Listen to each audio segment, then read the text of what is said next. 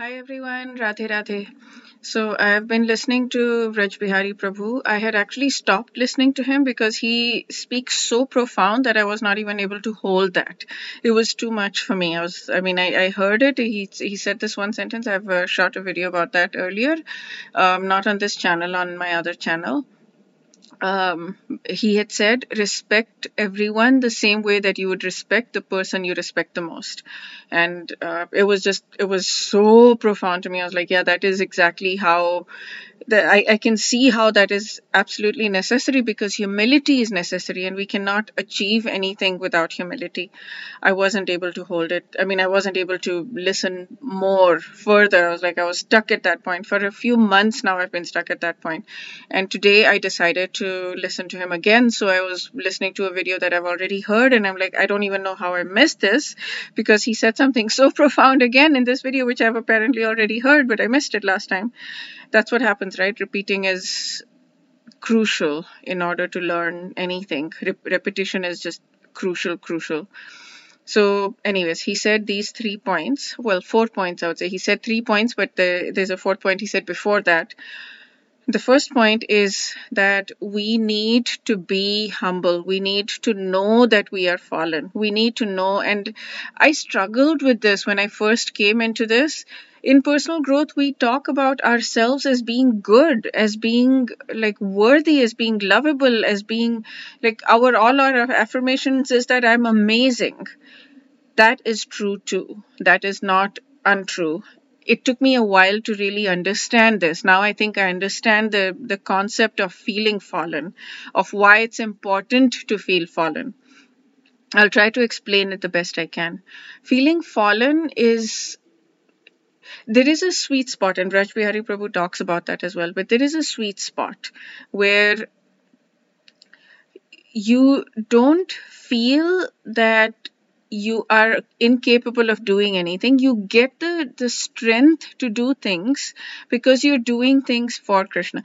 Okay, I'm not quite able to explain it, so let me explain the other three concepts and then I'll come back to it. I think I'll be able to explain it afterwards better. I hope I'll be able to explain it afterwards better. So the first point is to feel humble, to feel the fallen does, yeah, it's to feel humble, to know that I don't know anything, and to know that I am just constantly making mistakes, and to know that God is constantly forgiving us because he is so merciful that he is forgiving us. Krishna is so merciful that and Vraj Bihari Prabhu talks about saying in Hindi, I'm forgetting exactly the word, so I'm not going to butcher it, but basically that it is my habit to make mistakes and it is God's mercy to keep forgiving mistakes, something like that. So if I understand that I am constantly making mistakes, if I understand that I'm constantly messing up, and if I know that God loves me and he is continuously forgiving me, and if I beg for his mercy, if I cry out helplessly for his mercy, and then I will be able to, we will be able to attain his love. Okay, the three things now.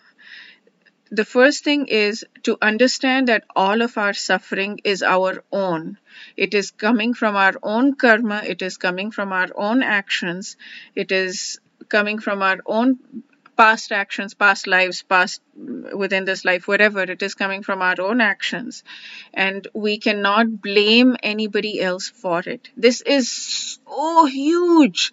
This is so huge. If we really understand this, our entire life will change, because we will stop feeling bad about our suffering. We will stop blaming other people, first of all, for our suffering, and we will stop feeling bad about it. We will understand. So from these Bhagavad Gita classes that I've been doing, I've learned the concept of karma in a deeper way, and now I try to, at least intellectually, when somebody says something mean to me or is being mean to me, I apologize to the person. I apologize to the person and say, I'm sorry, I must have done something wrong to you, or I must have hurt you at some point, and I apologize for it. And so it takes me away from this feeling. It helps, like this, doing this action, even if I'm feeling hurt, and I do feel hurt, and sometimes I feel hurt for a long time. It's not just but intellectually I understand, at least. So saying this puts me in a different emotional state. It puts me in a state of humility, and it puts me in a state of responsibility for my own suffering. So I'm not blaming anybody else. And but yes, I am blaming. Internally I am. But it is profound. It is so profound. This is one of the first steps. The second steps is to celebrate other people's success.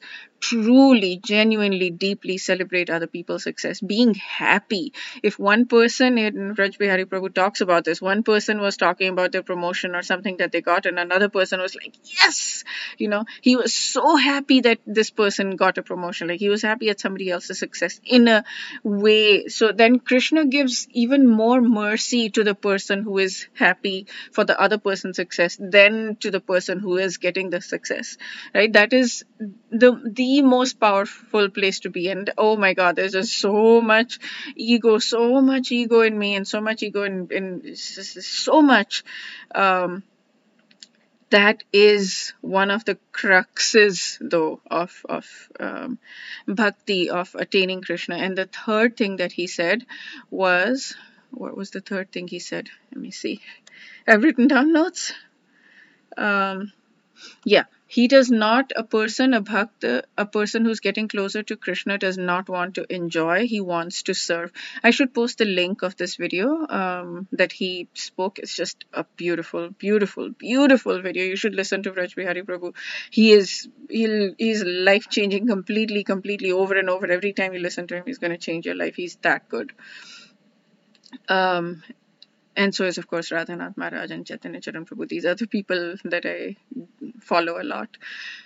So when when a person wants to enjoy anything, what Raj Bihari Prabhu says is, when a person wants to enjoy anything at all, the moment you enjoy something, the ego, right? The ego is like, oh, this person liked me, this person respected me, this person, loved me, or whatever. All of that, any moment that you feel that feeling of enjoyment from that, in that moment you become pregnant. You pregnant with suffering.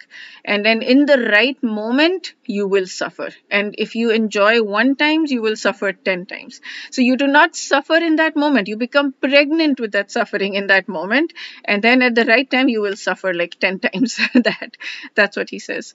So, yes. A person who is getting closer to Krishna consciousness does not do it for the purpose of enjoyment. The person does it for the purpose of service, and that's it. That's so.